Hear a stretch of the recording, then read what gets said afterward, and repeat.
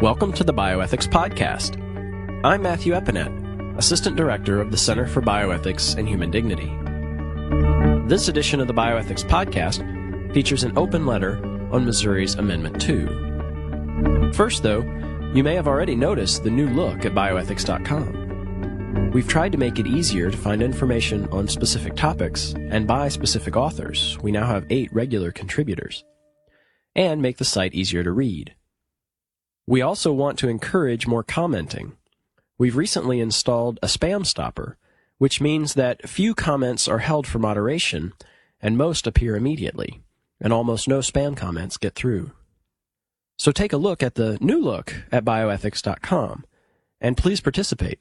Weigh in on the poll, post comments to agree, disagree, and otherwise interact with the posts.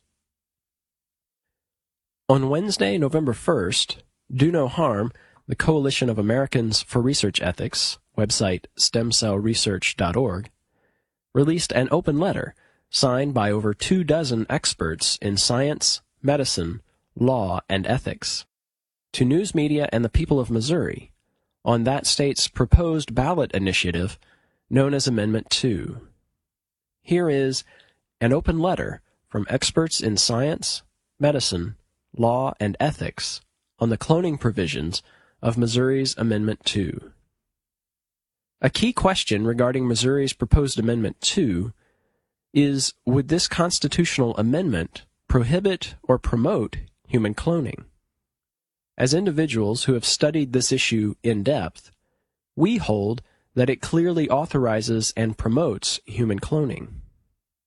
A number of us have served on the President's Council on Bioethics, which discussed human cloning extensively and issued a book-length report, Human Cloning and Human Dignity, an Ethical Inquiry, in 2002.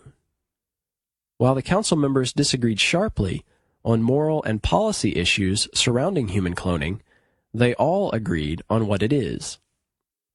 Human cloning is the asexual production of a new living organism at any stage of development that is genetically virtually identical to an existing or previously existing human being. It is done through somatic cell nuclear transfer, SCNT, which introduces the nuclear material of a human somatic cell into an oocyte or egg whose own nucleus has been removed or inactivated to create this new organism. And it is designed to produce, and when successful, does produce, a new living organism of the human species, that is, a human embryo. Researchers may then want to use this embryo for various purposes. Some may want to place the embryo in a womb to attempt live birth, reproductive cloning, or, as the council preferred, cloning to produce children. Others may want to place the embryo in a petri dish and destroy it for stem cells. Therapeutic cloning, or, more accurately, cloning for biomedical research, since any therapies from this approach are, at this point, purely hypothetical. But in either case, the cloning technique and the resulting embryo are exactly the same. In short, human cloning for research purposes creates human embryos using the SCNT procedure in order to destroy them. This is exactly what Amendment 2 authorizes. In fact, the amendment creates a statewide constitutional right to conduct such human cloning. So competing ethical or human safety considerations or other state laws cannot meaningfully limit the research community's right to do human cloning. Some have tried to claim that the SCNT cloning technique does not produce an embryo. But as this country's most prominent embryonic stem cell researcher, James Thompson of the University of Wisconsin, said last year, such claims are disingenuous, an attempt to define away the moral issue instead of confronting it honestly. See, Stem Cell Pioneer Does a Reality Check by MSNBC science editor Alan Boyle, June 25, 2005. Link available at cbhd.org and stemcellresearch.org. Those who say the technique merely produces stem cells are being evasive. As currently practiced, SCNT seeks to create a human embryo so researchers can dissect the embryo for stem cells. What then does Amendment 2 prohibit? It prohibits taking stem cells from a cloned human embryo that has developed more than 14 days outside a womb. And it prohibits transferring a cloned human embryo into a womb, quote, for the purpose of initiating a pregnancy that could result in creation of a human fetus or the birth of a human being, close quote. While the amendment does not define human fetus, medical textbooks say that an embryo becomes a fetus at the end of the 8th week. So the amendment authorizes research to perfect the SCNT cloning technique to produce embryos, then, presumably to prevent its use to produce live-born infants, prohibits the further survival of the resulting cloned humans. Many have pointed out that this raises serious moral, legal, and even constitutional issues.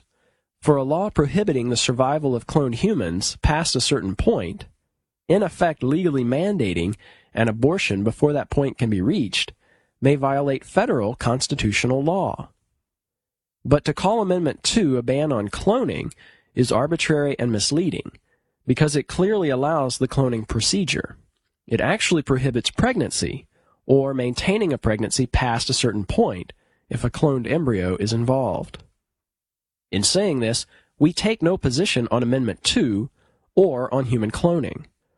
Some of us have expressed our views and our reasons for them elsewhere, but the people of Missouri should know what they are actually voting on. Amendment 2 creates a constitutional right for researchers to engage in human cloning. Efforts to deny this are misleading and deceptive. This letter, an open letter from experts in science, medicine, law, and ethics on the cloning provisions of Missouri's Amendment 2, is signed by over 24 experts in science, medicine, law, and ethics. You can view the complete list of signatories and the letter with links at stemcellresearch.org or cbhd.org. The Bioethics Podcast is a project of bioethics.com and the Center for Bioethics and Human Dignity. The Center for Bioethics and Human Dignity exists to help individuals and organizations address the pressing bioethical challenges of our day. Our website, cbhd.org, has a wealth of information on a wide range of bioethics topics. Please visit bioethics.com for daily posts on bioethics news and issues. And please participate at bioethics.com. Vote in the bioethics poll. Post comments. Agree, disagree, interact. My name is Matthew Epinette. I'm the Assistant Director at the Center for Bioethics and Human Dignity. I'd like to hear your thoughts about the Bioethics Podcast.